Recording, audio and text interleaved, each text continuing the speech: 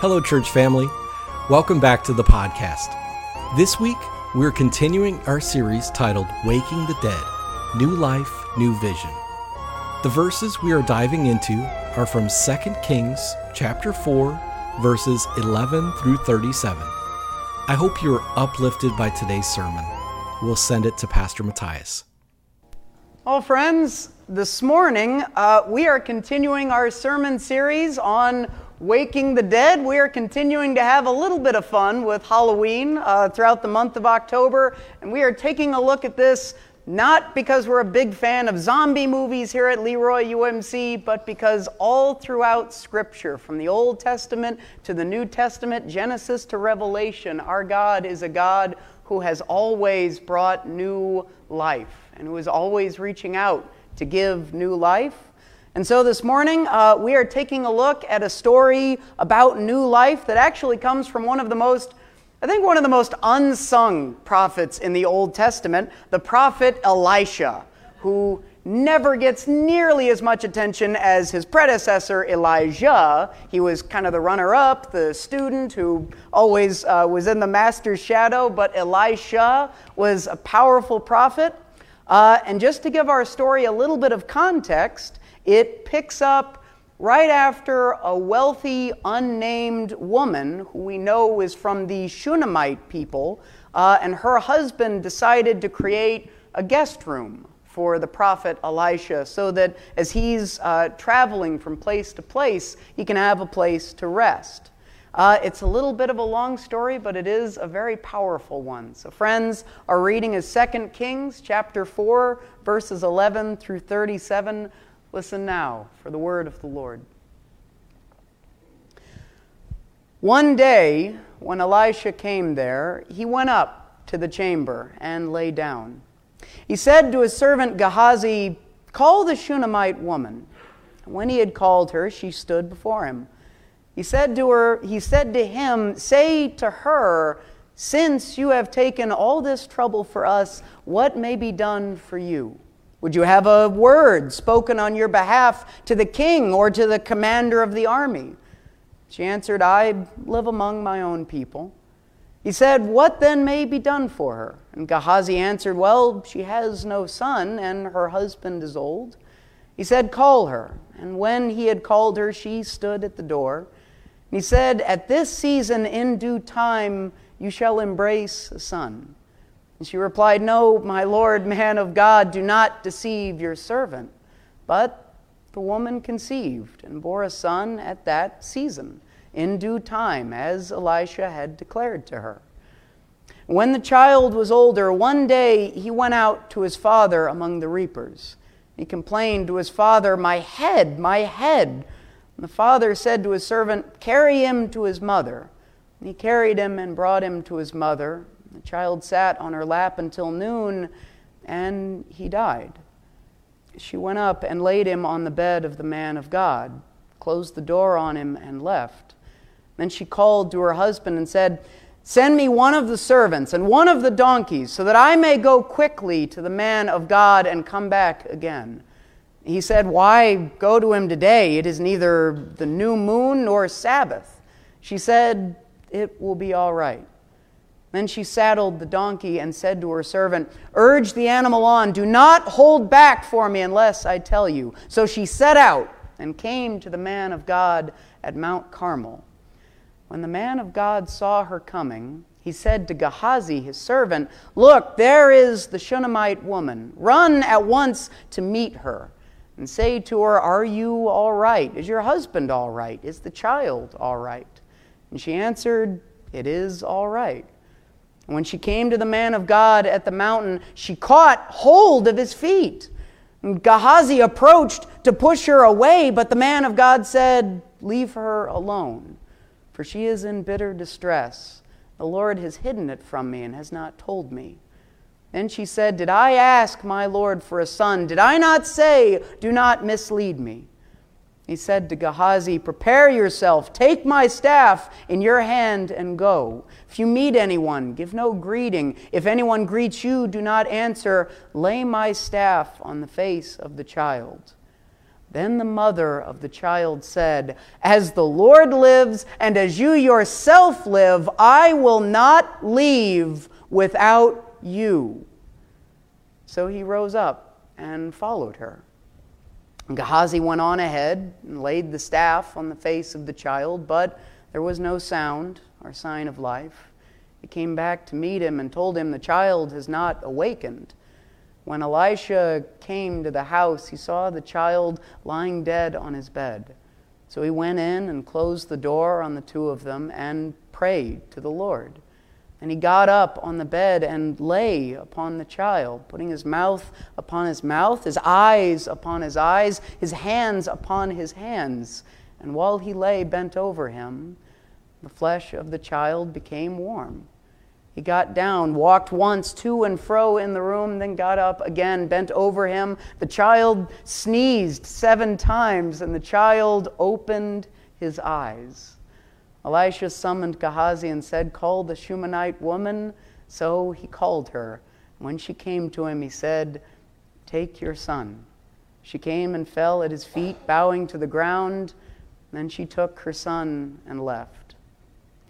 Friends, the grass withers and the flower fades, but the word of our God stands forever. This is the word of the Lord. Thanks be to God. Lord, may the words of my mouth and the meditations of all our hearts be acceptable in thy sight, Lord, our strength and our Redeemer. Amen. It's hard to care for someone from afar, and it's impossible to give new life from a distance. That's the lesson the unnamed Shunammite woman had to learn, and the lesson she ended up having to teach to a prophet. Of course, that isn't where the story began. The whole thing started with an act of kindness. One day in ancient Israel, we're told a Shunammite woman decided to create a guest room so that the prophet Elijah could have a place to stay on long journeys in the countryside. Elisha accepted, and shortly thereafter, Elisha and his assistant Gehazi called the woman to thank her for her generosity. There's nothing strange about all that. However, there is almost immediately something very odd about the way Elisha thanks the woman. It's the most obscure little detail, but in verse 13, the text says, he said to him, "Say to her." Did anyone catch that? It's the oddest thing. I even stumbled over it. It's tough to say. He said to him, "Say to her," meaning the prophet Elisha told his assistant to tell the woman. Elisha thanks the woman, but he never actually speaks to the Shunammite woman directly. Gehazi, his assistant, is an intermediary between the two. And this doesn't just happen once. No, the entire opening conversation, verses 11 through 16, all takes place as a conversation between Elisha and the Shunammite woman through Gehazi, the assistant. Elijah and the woman converse, they talk, but without really seeing each other, without truly hearing one another. They bless and thank one another, but from an unspoken, unacknowledged distance. The distance in the story is never really explained. It's just described as a given. The most likely reason is that Elijah, as the great prophet of Israel, was considered too holy, too righteous, too close to God for ordinary people to interact with directly. Like a powerful politician or a modern-day celebrity, Elijah was too important and too busy for common things. He needs an assistant, an entourage, a go-between to handle ordinary people. But then again, distance doesn't have to involve fame or power or status, does it? There are all sorts of reasons and all sorts of ways to keep other people at a safe distance from us, especially today. We write tweets and Facebook posts when we have news to share. We text and email our congratulations or our sympathy. We politely ask, "How are you doing?" without always looking for an answer. We smile and throw casual waves to neighbors that let us connect to them, sometimes without needing to know them. We do all sorts of things, rely on all kinds of digital intermediaries, and practice all sorts of social customs that help us connect with the neighbors, co-workers, even family members around us, all without ever having to really be present for them. Not unless we decide. It isn't that we don't care about them, or that we aren't concerned for them, or that our heart doesn't go out to them. It's just that people are messy. People have problems. People have drama. People have wounds. And it is so much safer, so much simpler to have a little unspoken distance that lets us pick and choose when their problems become our problems. We care, but from social media to how are yous, we live in an age that has mastered the art of how to care from a safe distance. We may not always want to admit it, but in ways great and small, I imagine we all know what it's like to be Elisha. Elisha cares for the Shunammite woman. He cares about her life, about her family, but from his messengers to his busy job to polite social etiquette, Elisha is just never really a presence in her life. There's always a door, a servant, a gap, a distance, and that distance remains.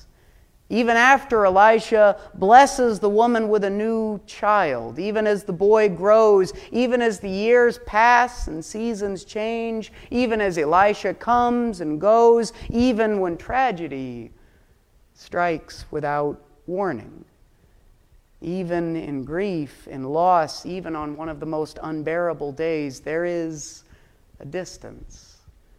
But there are some losses and some pains when the distance is just too much. Wounded and devastated, the grieving Shunammite woman leaves her child and goes to find Elisha for herself. When she finally does, he's on Mount Carmel, and Elisha sees the woman coming from a distance. And as is typical, as is protocol, as is expected, he sends his assistant, Gehazi, to greet her and to ask if everything is okay. Once more, Elisha cares, but from afar. The woman dismisses Gehazi. She actually kind of shrugs him off and keeps on going. She isn't interested in the representative. She wants Elisha. The grieving woman presses on ahead, finds the prophet on the mountain, and then, without warning, she grabs him. She grabs hold of his feet. She shatters the distance. She breaks through the normal divide. She reaches out in desperation and pain and refuses to let go. Gehazi sees this, and he actually, in the story, he panics. He rushes to push her away, but Elisha stops him. And then it happens. Verse 28, the woman raises her head and tells Elisha what has happened. It is the very first time in the story that the two of them actually speak face to face. Hearing about the tragic death in verse 29, Elisha once again turns to his faithful servant Gehazi and tells him to go, take my staff and lay it on the face of the child. Elisha cares, he wants to help, but he is still trying to care from afar. He thinks he can bring new life from a distance. And in response, the woman utters what is without a doubt one of the most beautiful protests in all of Scripture. As the Lord lives, and as you yourself live, I will not leave without you. She won't tolerate the distance any longer. I will not leave without you, she tells the holy prophet. And Elisha rose up and followed her. For the first time, Elisha becomes personally involved. The woman has been wounded and broken in ways we cannot begin to understand, and distant sympathy is not enough. New life can't come from a distance this time. She needs someone to be beside her, to care for her by being present to her. That's what it means to care. I know I've probably used this quote before, but as Henry Nouwen put it best, to care is to enter into the world of those who are broken and powerless, and to establish there a fellowship of the weak. It is to be present to those who suffer and to stay present, even when nothing can be done to change their situation. And Elisha does it. The prophet walks side by side with the woman, mile after mile, all the way back to her home. When they arrive, he goes upstairs, he prays to God, and in the story we're told that Elijah bends over, he lays himself down on the child, something that may sound very, very strange to us, but is in fact a very powerful symbol of the fact that the distance is finally gone. Elisha completely and wholeheartedly, in every sense, embraces the woman's messiness, her loss. There are no more doors, no more intermediaries. There is no more distance to be found. Elisha finally cares because he is finally present. And how significant is it that that is the moment when new life finally comes? The child opens his eyes. The dead are awakened, and Elisha tells the Shunammite woman himself, "Here is your son." That may be the real miracle of this story. New hope appeared, new joy was found, new life was given when Elisha finally let himself become God's hands in this woman's pain, God's family in this woman's life, and someone who cared by being present through it all. It's hard to care for someone from afar. It's hard to make the choice to be part of someone else's story. It's hard to draw close, get your hands dirty, feel someone else's joy, feel someone else's pain. It is hard to overcome the distance that so often exists between us and the person who might need us most in this modern world. We all know what it's like to be Elisha, but it is impossible to give new life from a distance, and make no mistake about it, the good news is we have new life to give. Our God, our gospel, our faith does not afford us the luxury of taking a back seat to the suffering of others. It is important to have boundaries. It's crucial not to be overcome by the pain of others. It's essential to remember that there is only one Savior in our faith, and we are not it. But these things do not give us the option of being distant when we have hands to serve, good news to share, a family to offer. As Elisha learned in the grief and the need of the woman who would not leave him, we are not called from a safe distance. We are called to care by being present. We are sent out to get our hands dirty by becoming Christ's hands, working in the muck and the loss and the hardship of others. We are commissioned to be Christ's family to the lonely, the frightened, the isolated, because with Elisha, we are called to rise up, to follow, to draw close, to tear down the distance as we care for others. Because we cannot give new life from a distance, and the miracle is in Christ Jesus, we do have new life to give. It's hard to care for someone from afar. It can be impossible to give new life from a distance.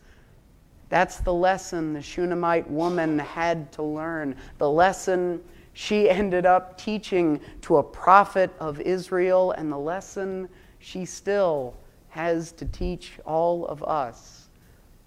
But the miracle behind that lesson is that when we do reach out, when we do draw near, when we overcome the distance, new life can always be found. That is our vision as a church family. That is what we are determined to do here, to be Christ's hands working in the lives of others, to be Christ's family, sharing in the messiness of our neighbors and bringing new life in all the ways we care and are present. We don't always succeed, I'll admit it, but that is what we pray can be behind everything we do here. That is what we plan to do next Sunday when we leave this sanctuary to go care for our neighbors in concrete ways. And that is what we pray we will go on doing every Sunday in ways great and small. And as we end the sermon, I would invite you to join me as we pray together that vision, as we lift up and pray our church prayer together. Friends, please pray with me. Christ, make us your hands by the way we serve our neighbor with authentic compassion, and make us your family by the way we love one another with unconditional grace. And thanks be to God for it. Amen. Isn't that just a spiritually convicting story about Elisha? I know a lot of the time I can distance myself from the drama so I don't get into the mess. But God sometimes calls us to get our hands dirty. I hope you have a great week, and we look forward to continuing to worship with you in person and online. Go in peace.